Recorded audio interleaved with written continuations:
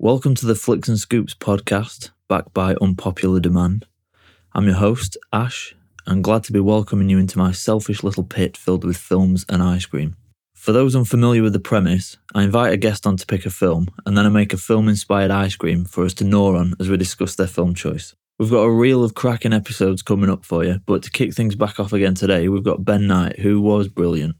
I got linked up with Ben through a previous guest of mine, Basti. He mentioned Ben was making a film and that he'd be a great guest, and he couldn't have been more right. Ben wanted to do Herzog's Grizzly Man, so obviously I snapped his hand off at the offer. Other than it being a great documentary, it was really nice to hear how films have had an influence on people, and you'll hear all about it when Ben gets into talking about his film. For this one, I made a lupin and iris ice cream, the explanation behind it coming up in this episode, and you can find the recipe for that on flicksandscoops.com.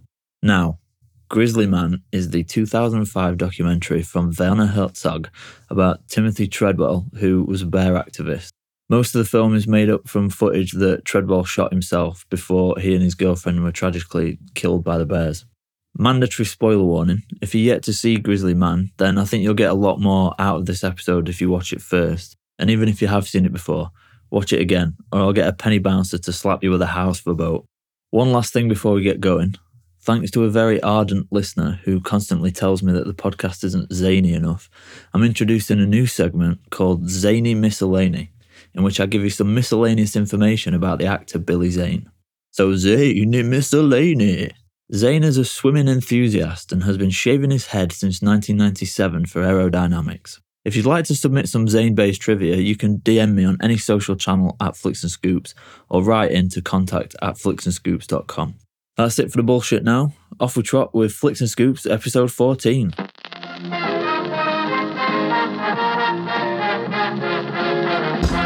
Now it's time for ice cream. Can get it right here. All right, Flicks and Scoops.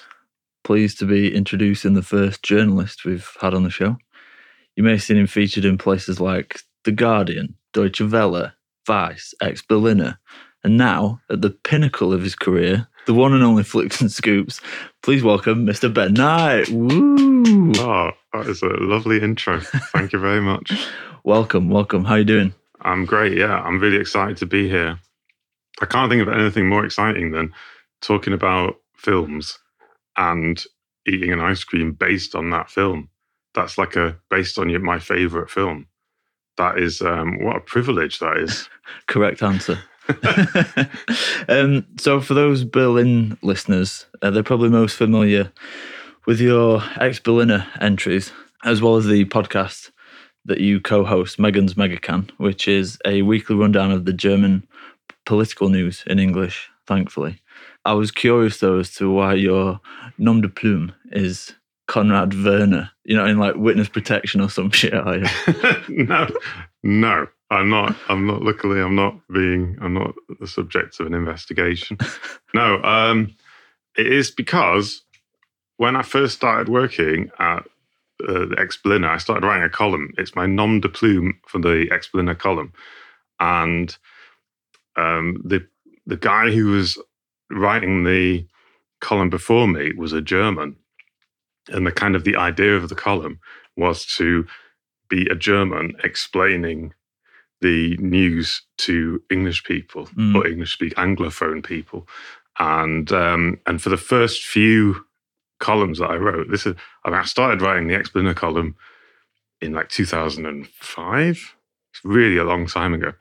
And the guy who was before me was an actual German, whereas I'm just a half German. And we just sort of decided, and for the first few of them, I kind of pretended to be a German explaining the news, and then I sort of dropped that, but I kept the name. So the idea was to have a German name, and I chose the name Konrad because it's cool, and Werner because it is my middle name. And coincidentally, the name of my brother and I, Sebastian, it's also Sebastian's middle name, who you've already just had on the show. Okay. Didn't mention that, but he's also called Werner. And it's also the name of Werner Herzog, but that's not what I called him. But it's kind of a We can dream, right? we can dream, yeah. Are most of your writings politically driven? What is it that attracts you to politics in particular? Oh, nothing really. I mean, I find it's just easy. I find it just easy to write about. It's just like a big soap opera that keeps going on, and there's always something else, and there's always some other person or character. There's always just something, you know? It's not really, I don't really have I was never particularly political until I started writing about politics. And now I have more opinions. It's kind of a challenge, actually, just to keep coming up with opinions and things things that you really think about some random thing. I don't feel particularly, I've become more political or politically interested since starting to write the column. But when I started doing journalism, I was writing like features about stuff, like stuff that happened to me that I did, you know, like weird stuff. More, you know, like I can't remember. I specialized in doing like self experiments and doing first person things when I first started. The things I did for Vice were like I pretended to be. I became a Scientologist for a day. Okay. I did a colonic irrigation. Nice. You know, there's like that kind of new age thing where you're supposed to clean out your colon. Yeah. And this lady comes and puts a tube of water up your bum. I did that. And I wrote stories about that. I went to, and I did a long thing about animal, like I investigated some zoophiles, like people who like to, like, you know, do it with animals. And, and I went to an animal sex party at one point. And that was kind of like, that was like my early years. Any bears involved? No, that was quite dangerous. Well, I ask purely because Ben chose Grizzly Man by the inimitable Werner Herzog. Yeah. And so for this film, I went for a lupine and iris ice cream. Yeah. Because in the scene when they scatter Treadwell's ashes, there's a few other things in the pot, including lupin and iris, which I hope doesn't put you off eating it. How's it going down? Well, it's kind of I just put it down. Yeah, I'm halfway through it. It's a very interesting ice cream. It's very, I like it. It's got a kind of beige tone, and they're basically two flowers that are the flavors, right? Yeah. But they're not overpowering flavors. It's quite subtle. I quite like that. Yeah, I think it possibly would have worked better as a gelato because there's less cream in it. But the base itself is from milk, actually, from the lupin bean. Okay. And then the iris comes from a tea almost. So much like ginger, you can get iris root, which you then stew. Right. Which I stewed in the milk and then made it that way. Okay. But it's got a floral taste, but almost like a bitter taste. A little bit as well. It's definitely like. Are you gonna start producing it commercially? Fingers crossed. So I mentioned Herzog already. Is he an idol of yours? Sort of. I am. Like, I have started to. I have now made a film, and I think if you are a filmmaker or want to be a filmmaker or are trying to be a filmmaker, then it's impossible not to be inspired by Werner Herzog, just because of the way he kind of just goes about his business, because he's the one. Like I suddenly, like about 3 years ago, I suddenly realized actually it is just possible to make a film. And I think if Werner Herzog, he's just this intrepid adventurer who says, if you want to make a film, just go out and make a film. The only way, as he puts it, the only way to stop smoking is to stop smoking. Like, you have to just go out and do it. And I think that he, just his general attitude to filmmaking and of like navigating the complications and the obstacles and the burdens and the bureaucracy and the expense of it, and the way he just sort of charges ahead and churns them out. You know, he makes so many of them. And I think that it's kind of impossible, as if you if you want to be a filmmaker, not to be kind of inspired by him in some way. And yeah, specifically for me, I think I had this sort of a period when I kind of approached him through his documentaries. Like I knew his old, the classics, the Fitzcarraldo and Aguirre, Wrath of God. And I was kind of aware of those films. I might have seen them 20 years ago, but I didn't really connect with them in any amazing way. But when I started making a documentary, I thought I better watch a few documentaries. And I started watching his, and then I really connected with them because I really thought they're not just documentaries, There's something that each one is about something. Like each one is very clearly like formally a documentary, and then they all try and transcend to some other level. They all try and find a deeper truth. Or that sounds like a really pathetic way of putting it, but they always they always try and do something more, Striving for something bigger. Yeah, he wants to So I kind of did have a period when I was a bit obsessed with his documentaries, and I watched nearly all of them. And to be honest, I could have picked any of them for this, but Grizzly Man is kind of the best one. It's the most accessible one, and it's probably his most well-known documentary, and it fits really well into his famous films. Like it fits really well into his what you think about Werner Herzog's films. Well, I was reading the website for your film, and I noticed that there was a snippet on there from the Peregrine, the J.A. Baker. Was that from Herzog as well?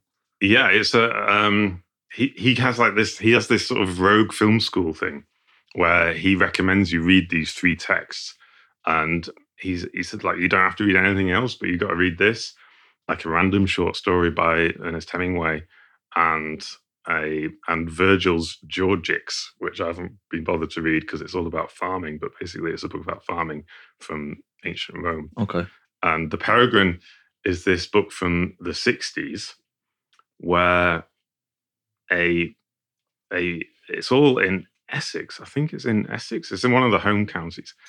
And he was an extremely unknown writer. He was a librarian, I think. He didn't do anything else. He just wrote this one book, and he had little jobs, and he was very much a recluse. And The Peregrine is a diary, ostensibly, where he spends a whole winter watching a peregrine falcon. He's a bird watcher. It's a bird watching diary of deep observation of the landscape, right, and of the animals in the landscape. And he makes this sort of very banal countryside somewhere in England into this richness. It gives it this richness of really intense nature writing. It's famous amongst nature writing, but it's not famous outside. I obviously don't move in the right crowds. Yeah. Well, as I just sort of mentioned, you've become a filmmaker yourself now. You made the very cheerily titled "We're All Gonna Die." What's that project about? It's basically about me dealing with my existential angst, my fear of the end of the world.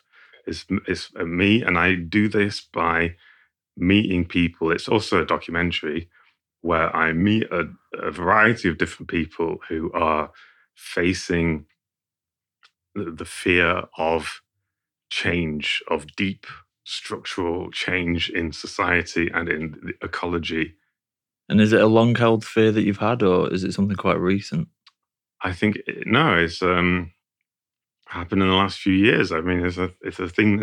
This kind of this sense of a crisis closing in from all sides, particularly through climate change, but also just through the rise of fascism, the kind of breakdown of the way we speak to each other, on social media, a breakdown of a general agreement about things. So I meet people who are all dealing with this in a more conscious way. They're all trying to face that fear and work out how they want to deal with it. It looks like you did quite a good bit of globe trotting. You're in America, right? And Norway, was it? We drove all the way across America and we went to Norway. Wouldn't go anywhere else. Didn't have enough money. Was it self-funded, or did you manage to get some producers on board? No, I did it totally Herzog style. Just funded it myself, saved a bit of money, I was very lucky. I should mention, like, I had some brilliant collaborators who worked for no money. Like the cameramen have not been paid, and they were brilliant. I wouldn't have been able to do it without them. They're like friends of mine. And the editor, she was amazing. And she put the film together. I mean, that was the most daunting thing, is when you kind of come home from a big trip and you've got like all this hours of filming these interviews that you've done. Like, I've done interviews before, that's not hard, but then coming home and then just sitting there with like 30 hours of video material, and you're like, shit, what am I going to do with that? And do you have a release date penned for it yet? Well, as soon as we've got it going to be out in, I want to.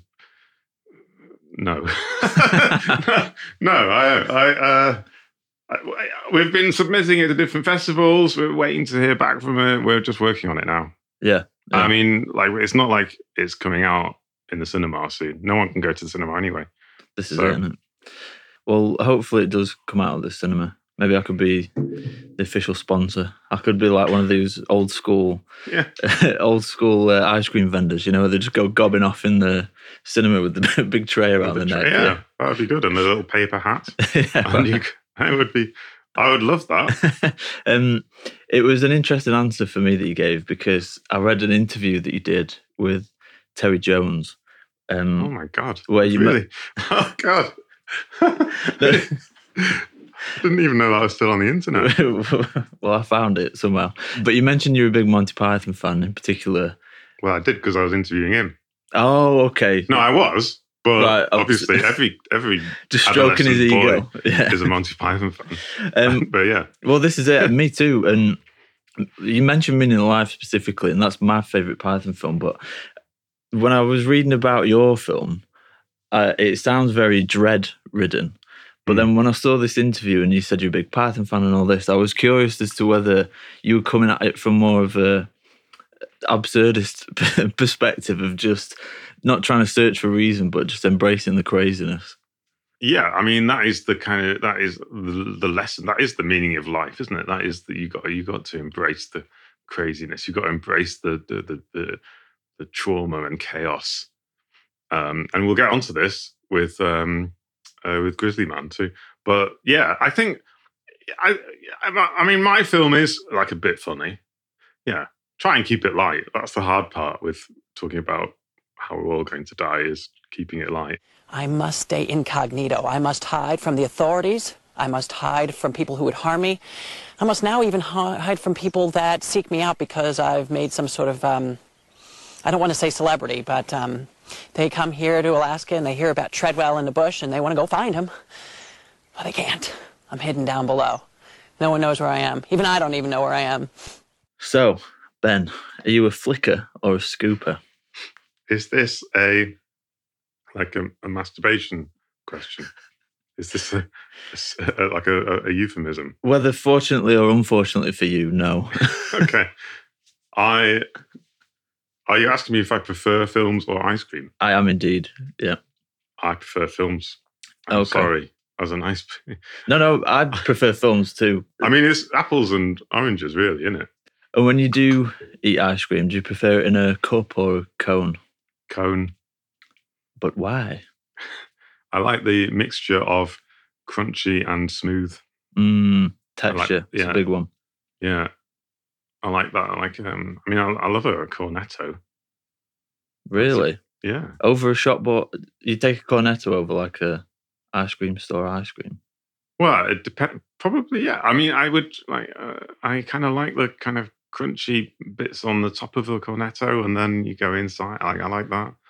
And you can take it home to watch with the film. Yeah, they're very convenient. They're very portable. Right.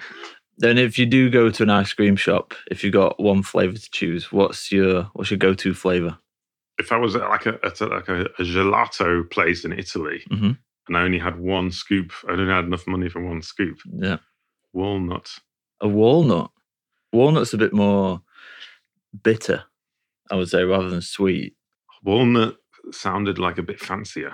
Right. Like it's got like maple on it or something. Yeah. Walnut sounds a bit fancier, but I do really like hazelnut too. So is ice cream usually your snack of choice at the cinema? No, I always have popcorn. Oh no, I'm not a fan of noisy food in the cinema. That's why I eat ice cream, because it's. I can understand that. And at the Berlinale, when they have the Berlinale, they never sell popcorn. They always take it away from all because I think partly for hygiene reasons as well, because they have to, there's like constantly screenings. Yeah, it is annoying when someone is eating. It's weird that they sell popcorn in cinemas because it's the one place where you want people to be quiet. But Yeah. it's a weird thing. Do you go to the Berlinale when it's on? I used to write a Berlinale blog for Explainer. Ah, right, okay. I used to have for 9 years in a row, I went as a journalist to the Berlinale, and I used it, I have to admit, for the last 3 or 4 years, I used it as more of a kind of holiday. Yeah. They're not listening, but I was just I did still write articles, but it was just so much fun to watch loads of movies, and you watch them for free because I had a press pass. Yeah, this is it. It's the dream, isn't it? Yeah. Although a lot of the films at the Berlinale are not good. I think in terms of a festival, I quite like it in the way that nice. The atmosphere, the way that it's organised. I think it's done pretty well. But compared to all the other big hitters, they do seem to have a weaker program of films. Yeah, well, it's much smaller. Like Cannes only has about 110 films, whereas the Berlinale has about 450 films. And yeah, they're a lot less choosy than the Cannes Film Festival is, or Venice. Like of the 3 big film festivals, it's the least choosy one. But it's also the one that's most accessible for audiences. It's the one where the whole city goes to, like people, like real people, normal people actually go to the Berlinale, which is what's so great about it. It's much more democratic. And if it's not the Berlinale, do you go to the cinema often? Yeah, when the cinemas are open, I would go at least once a week, probably. All those eons ago. Yeah. Now I just watch Netflix at home. But I got a big screen, got a beamer. Oh, very nice. Yeah. Treat yourself for the lockdown. Yeah, I did, yeah. Perfection belonged to the Bears. But once in a while, Treadwell came face to face with the harsh reality of wild nature. This did not fit into his sentimentalized view that everything out there was good and the universe in balance and in harmony. Why did you pick Grizzly Man? Right, okay. I picked Grizzly Man because I think it is A, Werner Herzog's most well-known documentary. B, I think it's got a really good, like a straight story that you can follow. He almost tricks you into thinking it's a normal documentary. And then every now and then he gives you these like moments of a sort of transcendence. It's the closest that he's ever done. But it's not quite the closest he's ever done, but it's almost the closest he's ever done to a true crime documentary, which is a genre that I kind of think is morally questionable. Okay. And I think that there is a lot of, like, it's the kind of easiest thing that gets put on Netflix. Like Netflix is choked with true crime documentaries. They always have the same structure and the same way of doing interviews. And he gives you all that. And he gives you basically it's a true crime thing. You've got a dead body at the beginning and then you get the explanation, It's like a murder mystery. Mm-hmm. It's like the simplest story to write. It's the easiest thing to write of all the different types of stories, a detective story. And he gives you that. And yet he has so much human empathy with the main character. He has so much respect for this guy, this Timothy Treadwell. And he has so much respect for what Timothy Treadwell was trying to do in this wilderness that I think it's a really beautiful and humane film. And I just think that he almost he gives you a true crime film and then says, but what Timothy Treadwell is doing is meaningful and it had value. And even though Timothy Treadwell was a bit of a fool, let's face it, it's a very simple story. And I think if any other filmmaker had made it, it wouldn't have had so much. It wouldn't have offered so much human empathy. Because I think that Werner Herzog really identifies with him. Do you remember the first time that you saw it? Was it particularly memorable for you? No, it was just one of the because I went through all of Werner Herzog's documentary. I got them all from the library and went through them one by one. And like I said, I could have picked any of Werner Herzog's documentaries in many ways because I like, but this is probably the one that I think people will like the most. Well, I think, like you said earlier, it's the most accessible. Yeah. Would you say it's had an influence on your life at all? Yeah. The thing is, I kind of hate camping. This is the other thing that my film is a little bit about is me trying to come to terms with the fact that I'm not a survivalist, you know, and I couldn't survive without, like, I am someone who kind of likes having the internet and cafes around me and you know, Wi-Fi. I am not like someone who would survive for very long in the wilderness, like Timothy Treadwell or like Werner Herzog. He's also like a survivalist kind of person. And I would not be, I don't really like being outside in the dark in the countryside. Yeah. So, and I suppose the influence that the film has had on me is, I mean, I did drive all the way across America. That was as wilderness as it got. But it's given you some impetus then, at least. It gave me a sort of impetus to explore. I mean, I would love to go to Alaska. That's one place I haven't gone. And it does look amazing because it's just so huge. And it's all, like in the film, it's like a federal reserve. You can't, you know. I can't say, I mean, it's not like I now have an urge to go and touch a bear. I would hope not. Well, it's same for me, really. I wouldn't say it's had a specific influence on my life, but I recall it being a sort of jumping off point for my documentary education, let's say, because I think, well, it definitely encouraged me to watch more. And it was part of the zeitgeist of the time when those early 2000s, there was loads of like the Michael Moore documentaries, Inconvenient Truth, Man on Wire. It was almost like a golden age for mainstream documentaries, I think. Yeah. And I think it just sort of fell into that. Is that when you saw it? Is that when you saw it first?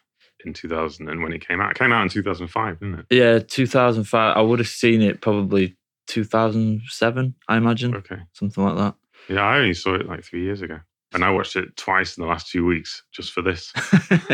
Well, I appreciate that you've put the effort in. Yeah. What's your favourite scene? Right. So, this is what I think. This is the reason why I think this is it's better than most documentaries. And it's a really simple trick that he does. But did you notice that when he interviews the experts in the film, mm-hmm. he makes them talk directly into the camera? And he gets them to. There's a scene at the beginning where Will Fulton, the guy in the plane, who's his friend who discovered the bodies, he kind of reenacts finding the bodies, and he speaks to the camera. By the way, any Netflix, this is another thing. Netflix true crime documentaries always have like this lame reenactment scene where they kind of get actors to replay stuff. Or then do spooky, you know, camera floating through a spooky room, empty room or something, and then some kind of description. What Werner Herzog often does is he gets the main character, gets the protagonist, who's the real person, to then reenact what happened to them in that thing.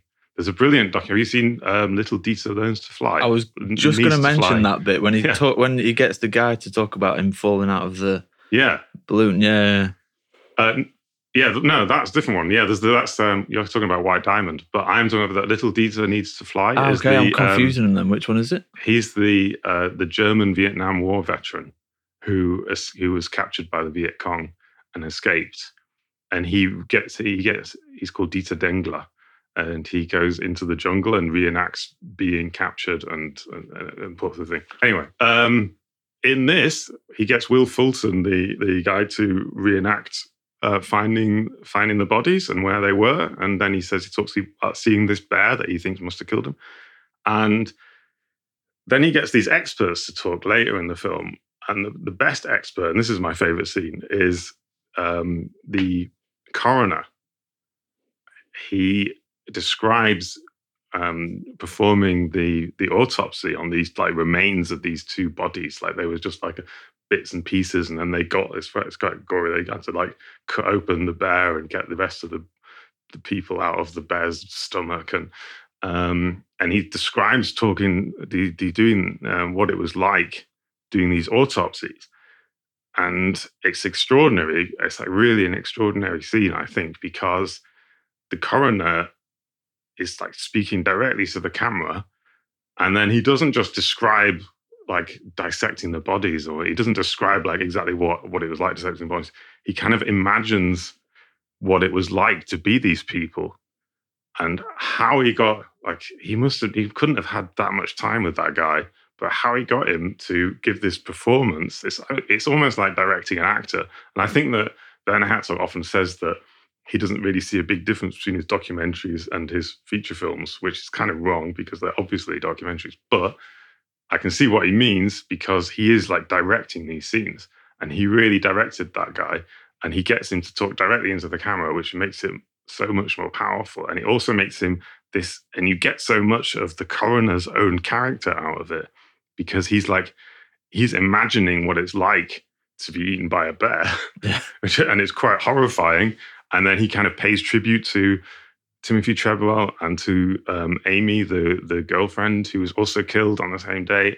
And he kind of pays tribute to how brave she was. And it's like, and it's really like, it's really clever. And also really, he's almost like a kind of like a David Lynch character. Like he's like, there's something a little bit wild about and eccentric about this guy in this autopsy room. He's standing in the autopsy room as well and describing this thing.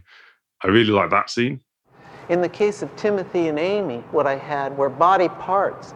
Just the visual input of seeing a detached human being before my eyes makes my heart race, makes the hair stand up on the back of my head, particularly in combination with the contents of a tape, an audio tape, that is the sound portion of a videotape. And then, right after that scene comes the kind of what people remember from the film is Werner Herzog listening to the tape. We haven't talked about the tape yet. This is the other reason why it's different from a normal true crime documentary. So there is a tape of these two people being killed by this bear, because Timothy Treadwell was a filmmaker himself, and he filmed all the time, and he left the camera on, right? But there was not enough time to take off the lens cap of the camera. So there's this 6-minute audio file of them being attacked and killed by this bear.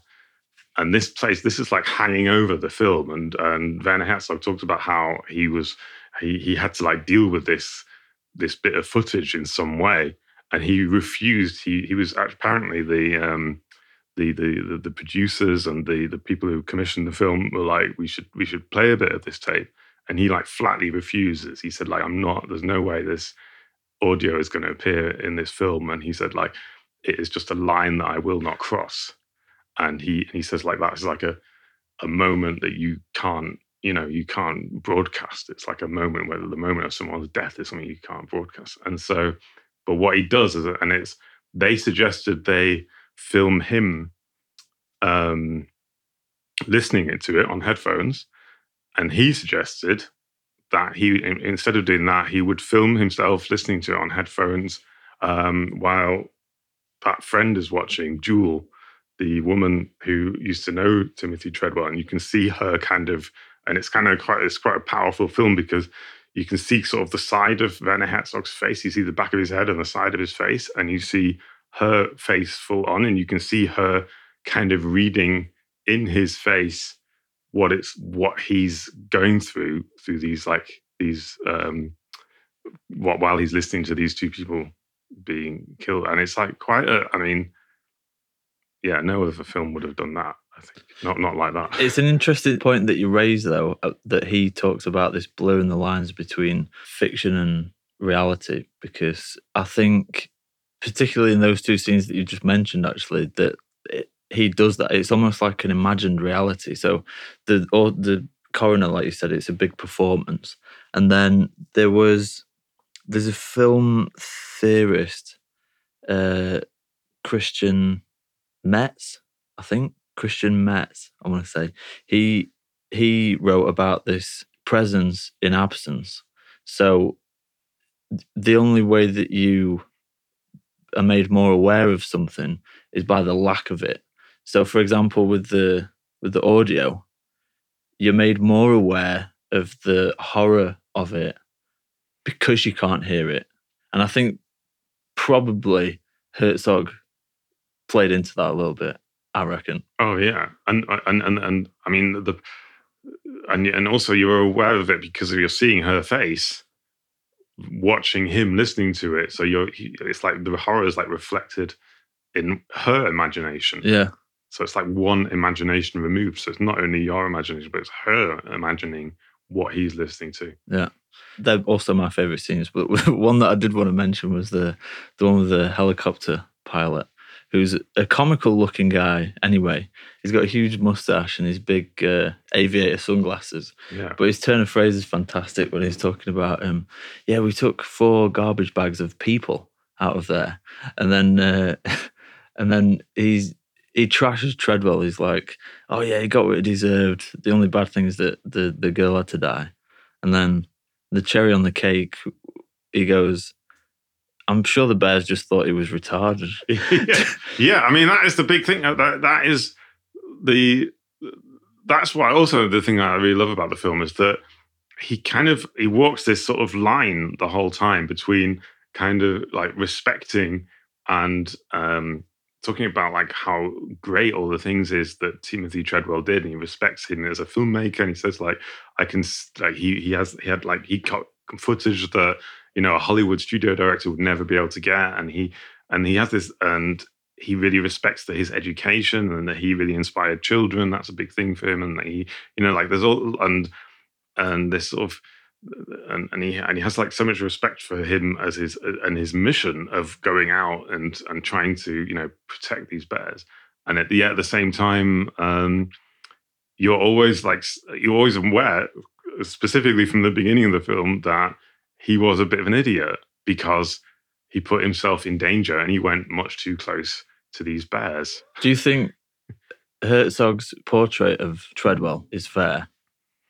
I mean, it's hard to say whether, because I don't know what he was like in real life, whether it is fair or not. But I do think that he, I think that the people, I mean, we can only go by what the people who took part in the film thought. And I guess the girlfriend, Jewel, and the other friends who took part in the film, if they considered the film to be fair, then I think it must have been fair. I think that it was.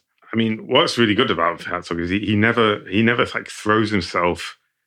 He always like maintains his own sense of self in the film, and he's like quite a big presence. I think, even though he's not in it, you don't hardly see him, but he's like quite a big presence, and he kind of distances himself from Treadwell's worldview and all this other stuff. And I think that he maintains a kind of critical distance the whole time, which which only serves to respect, show the respect even more, I think.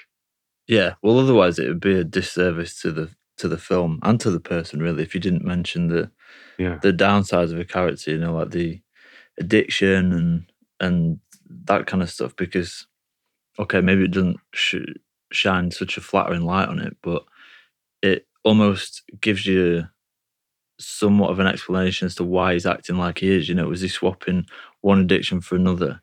The way that people react to him, is that why he's trying to find solace in nature?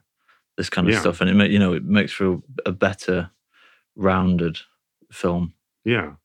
Do you tend to err more on the side of Treadwell's view of nature, or the more pessimistic notion put forward by Herzog? Right. Okay. I knew this question was coming. This is kind of a big question.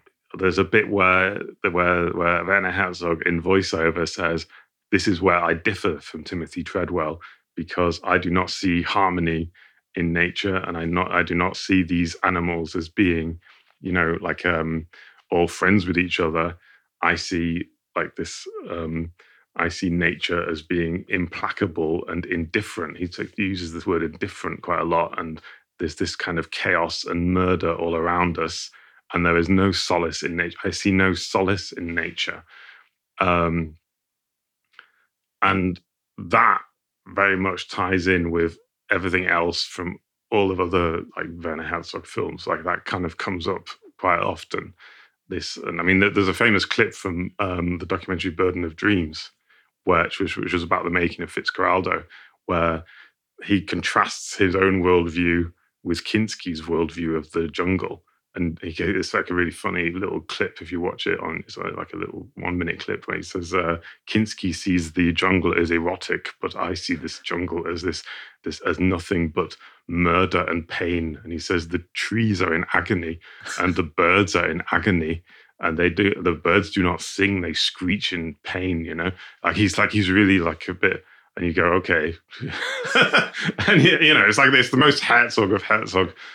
Thing, and it's like that clip has probably done more to create the persona that we know as this public persona, as this kind of implacable German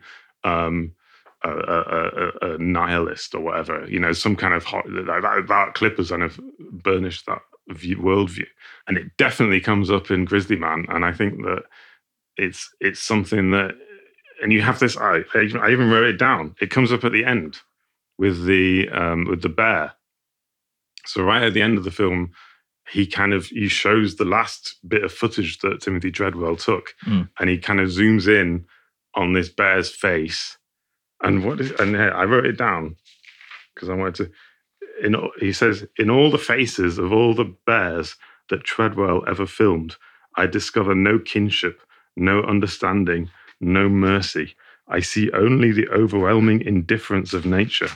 To me, there is no such thing as a secret world of the bears, and this blank stare speaks only of a half-bored interest in food. But for Timothy Treadwell, this bear was a friend, a savior." And I think that, are you asking me personally if I agree with that? Yes. I suppose so. I mean, I do more agree with it than disagree. Pessimistic than optimistic? I don't know if that is pessimistic, though. Is that pessimistic to think that? No, it's not pessimistic. It's more realistic, I would say. But I think probably the biggest thing that played on my mind was that you're almost... Well, Treadwell is a perfect example of it, but you're more susceptible to finding goodness in things if you're specifically looking for it, rather than it just happening. So, if he's been shunned by the human society, he's gone searching for love or belonging in nature, and he's found it, whether it's there or not. Right. And he also pretended to be a bear. We don't actually see that in the footage, but apparently he wanted to try and be a bear. Okay. And he acted like a bear. And it is very clear in the footage with the bears that they are like totally indifferent. I have to say, but like they don't pay him any attention. They just look at him briefly and then wander off mainly.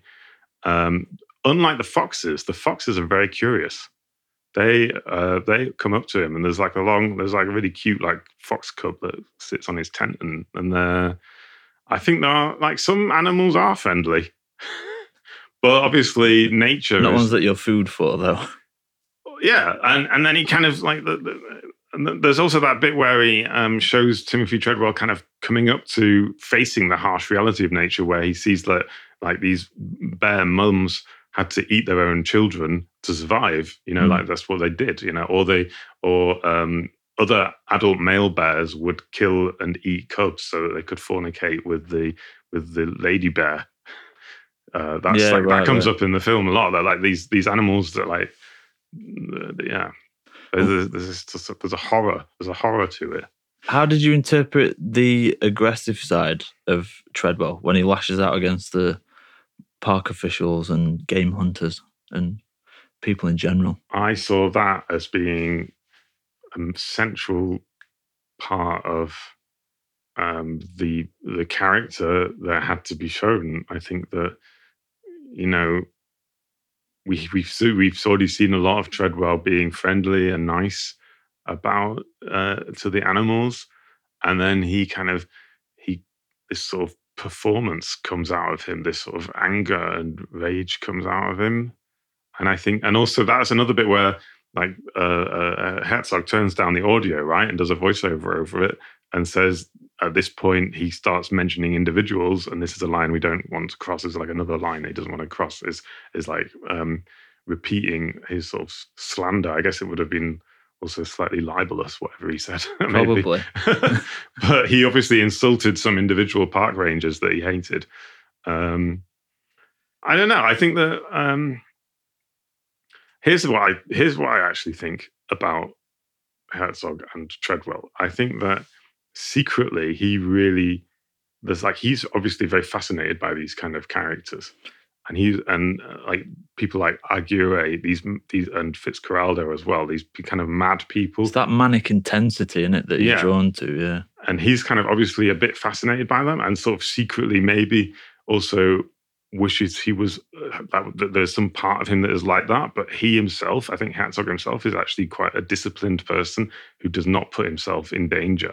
Like he does not go that far. And he always he's obviously just like he sees himself as just making a film. He's not gonna go out and sleep outside with a load of bears around him, And I think that he's like fascinated by those people, but also very aware that he's not one of those people. Mm. I think he also has respect for the people that ask questions of him. And other people as well. And that's kind of what I saw from Treadwell kicking off, is that he, in his mind, thinks that he's doing good. And in some respects he is. But then if you've got people telling you, like park rangers or like the guy in the museum, for example, when he says what he was actually doing could have been detrimental for the bears, habitualizing them to humans and stuff. If you're so convinced that you're doing something good, and then all you have is people telling you that you're doing it wrong, it's gonna elicit these sorts of conflicted emotions within yourself as well.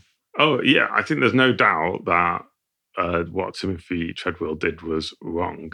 I think that he shouldn't have. He was that is like a rule in all parks in Americas. You're not supposed to go within 300 feet of any wild animal because they don't want them. They were supposed to be wild animals, and they're not supposed to be acclimatized to human beings. And not only that, and then there's a bit with he goes to the Native American Museum as well, and the Native American says that what Timothy did was like cross this line, and that we have respected for thousands of years, and we do not. No Native American goes up to a bear, because this is just wrong. It's a violation of the bear's space. And he said, like somewhere, Herzog said, you don't love the bear, you respect the bear. And Treadwell loved the bears. He's always gone on about how much he loved. Yeah. And I think that there's no doubt that is like wrong, and I think that the film makes that really clear. But at the same time, there's a kind of respect that he has for this need to kind of get out and to touch something primordial that we all have, There's this dancing with danger, isn't it? Yeah. Yeah, we need to feel like this sort of fear, or we need to sort of touch something that is ancient. I think we do. I think that's a really human thing. And he was like, obviously Treadwell was like a really troubled guy, and went through a lot of stuff. And who are we to judge him for finding peace out there? Because he obviously did love it out there. Yeah. And even if he's wrong, like this is what I really like about the film as well, is that even though what Treadwell did was wrong, it doesn't mean that it can't be respected. And there's a not sure you could use that argument for everything. Yeah, obviously you can't use it for everything. but that is like kind of an important thing about the film. I think that he sort of said, it doesn't matter whether you agree with Treadwell or not. You know, he found peace in the countryside, and it was some kind of way for him to deal with his own life. Does knowing the end of the story change the way that you experience the film, do you think? What do you mean by the end of the story? Well, in terms of knowing that he's going to die or knowing that he's dead already, do you think it changes the way that you watch the film? So, like you mentioned, the true crime stuff. If you didn't know that he was dead before the end of the film, would that change the way that you thought about it? Well, yeah, because you find out quite early on in the film. You find out I actually timed it because I knew this question was coming as well. And you find out after 8 minutes that he's dead. So you find out right at the beginning of the film. And he was also quite a famous person. He was on Letterman. Did you know he was on Letterman? Yeah. And it was on there's a clip of him on Letterman on YouTube. Well, they joked, didn't they, that he was going to get eaten by bears. Yeah, and they make a joke. And anyway, but I think if you didn't know that and you didn't know who Timothy Treadwell was, I think you definitely watch it a different way. Well, for a start, you would be wondering, did he help to make this film? You know, you'd be wondering. I suppose I'd be wondering the whole time, like how much input did he have in the film? And you'd be asking yourself, where is he now? Like, why are there no interviews with him the whole time? Yeah, I think that'd be the main thing. What I liked is that it desensationalizes the film, because if they did leave it to the end to say that he's been eaten by a bear, it's kind of this, you're building up to a crescendo of all these emotions that you've come along with this guy the whole way through the film, and then suddenly he's dead, and it sort of plays on the emotional part of you, rather than what I think it actually does is it gives you the space to think about the deeper questions that Herzog's asking that are not shrouded in emotion. Like, ask questions of yourself. There's no false tension. There's no like, it'd be like, is he alive? Is he not alive? He gives you that at the beginning. There is that, obviously, I think every time you see a bear, there's this ominous dread of, is it this one? Did that one eat him? He does, even with all that, he does give you a bit of a twist at the end, doesn't he? Like, this is quite interesting, is that the beginning of the film is very much about the details of the finding the body. And we know that he's been eaten. And then you think, oh, that's it. And then we get this whole high life story, and we get all like the philosophy bits, and we get a lot of his own footage, like a really interesting, there's some really interesting bits where Werner Herzog is like critiquing his filmmaking, and he's saying like, oh, this is like, he didn't notice this shot here was really beautiful, and he showed a real instincts for this footage. Like, there's always that stuff, and you get all that, and then right at the end, you go back to the crime scene, you go back to the killing, and you find out the sort of the context of why he was killed, why he was specifically killed at that time, and about how he met a new bear, and he wasn't even supposed to be there. He's supposed to his ticket was cancelled. And he was supposed to be flying back to California that day. And then he went back to the camp, and then it was too late in the year, and there were unfamiliar bears, and there were hungry bears because they hadn't started hibernating yet. They were obviously still hungry, and it was a new bear that didn't know him. And that's what killed him. So you get brought back to that. So he does kind of give you a little plot twist at the end. Is there any character in particular that you relate to, or something in the film that particularly resonates with you in your life? Personally, it's quite a personal question. Well, you'll find out so much about him, it's quite hard not to relate to Timothy Treadwell in it, isn't it? I mean, I think that you kind of, you find out so much about his troubles and about things he went through, and his worries with women, and you find out so many details of his life that, I mean, a lot of people would find something to relate to, I think. I suppose I could say I relate to Timothy Treadwell because I have also tried to make a film, and he was obviously planning a big film, that he was wanted to do. And I think that Werner Herzog gave him a kind of the film that he could have made. So it was like it was a film for Timothy Treadwell. Very nice. Just to finish it up then, Yeah. I have a couple of silly ones to end on. So do you have a favourite fact or piece of trivia about the film? Yes. Hit Even me. though I don't know if this counts because it's actually in the film. I don't know if it's trivia is something that's allowed to be something that's actually mentioned in the film. But the fact that Timothy Treadwell was almost Woody in Cheers, the barman, which comes up, which his dad says during the interview with his parents. I forgot about that. I think that's just such a marvelous detail that it opens up a whole new world. I mean, like, he could have been Woody Harrelson. I mean, he went for the audition to be Woody out of in Cheers and came second. And apparently that was one that really tipped him over the edge and tipped him into drinking and destroyed. Like, he really wanted to be an actor. I mean, we don't really find out very much about that, but it's a fascinating detail. And the whole thing about connecting him to like this sort of Hollywood star, what might have been, it's kind of like leads you off into a whole other direction. I did actually Google to see if Woody Harrelson had ever said anything about this, but he hasn't. I don't know. I couldn't find anything.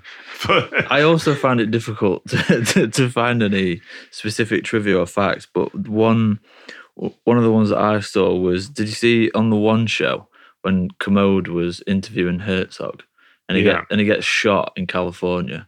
Yeah, that was when he was promoting this film. That was when he was promoting this film. I read about that. And he said, this is a good Werner Herzog story, actually. He got shot while he was being interviewed by Mark Commode. Yeah. And he goes in this interview book, it's called A Guide for the Perplexed. It's this big interview book, and it's kind of his life story. And he mentions this incident, and he says something like the chicken shit BBC crew wanted to call the police, and I was like, oh God, these people, they are so rubbish. Like, he has this sort of absolute contempt for the BBC crew who can't. My God, I just got shot. Let's just deal with it. And because he lives out in that area. And he said that if we call the police now, the police will come and they'll have to fill in reports. And he was actually shot by it was a small bullet. It was like an air rifle. It was a small, but it was a real bullet. They get it later in the interview. Yeah. He gets it out, and then he's laughing. Commode's just like, "Oh, what the hell? He's just been shot." And he's like, "Oh, it's insignificant." Yeah. He's extremely he hates that kind of health and safety bollocks. So this literally just happened when we were standing outside there. Camera. And there was a noise, and it was a whiz, and you just said, "I've been shot." You're bleeding. I think here somewhere. Yeah. Look, that's somebody shot at you and created a wound in your abdomen. It's not significant. Last up, as is Flicks and Scoops tradition, we rate the film out of 5. Okay. And you might be familiar with the star system on how films are rated. Mostly, yeah. Most of them don't deviate. I'd like you to ball that up and throw it out of the window. Because on Flicks and Scoops, we rate it out of 5 scoops. Right. So Ben Knight is going to give Grizzly Man 4.5 scoops. I'm afraid I can't do points. Can't do points, unfortunately. Why not? You can't cut a scoop do in what half? Herzog would do and commit to a full scoop. Okay, 4 then. 4. Because no film is perfect. Oh, controversial. I would also say it's 4, but I do have 5 scoop films. Thanks ever so much for coming. It's been a pleasure. Yeah, this has been great. I feel like we've barely scratched the surface. Barely, even. We can get together and have another existential crisis over a different Herzog film. Just before we go, then, where can people find out about your film? Oh, I've got a website. Hit us with it. We're all going to diefilm.com. And are you followable on social media? Yes, I am on Twitter, Ben Werner Knight. You can find me just generally on the internet. Out and about, wandering Berlin. Wandering the streets. I walked here today because Werner Herzog walks everywhere. He's big on walking to places. Didn't he walk over the Alps at some point? He walked from Munich to Paris once. Well, now you've got to walk Now round I've the got to corner, walk back to so Kreuzberg. off you fuck. See you later. See ya. Thanks. Bye.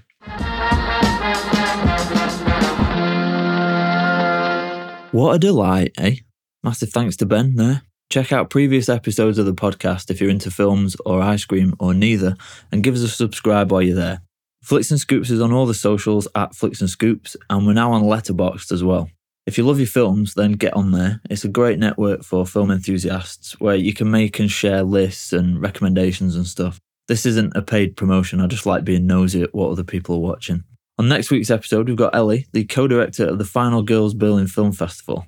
Ellie needed to talk about Kevin, and so I gladly obliged, if only for the Ramsonator. Out next week, you're going to love it. Toodles.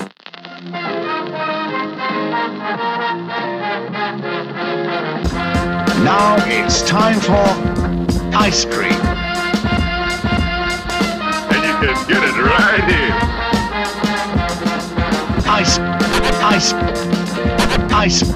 Ice cream.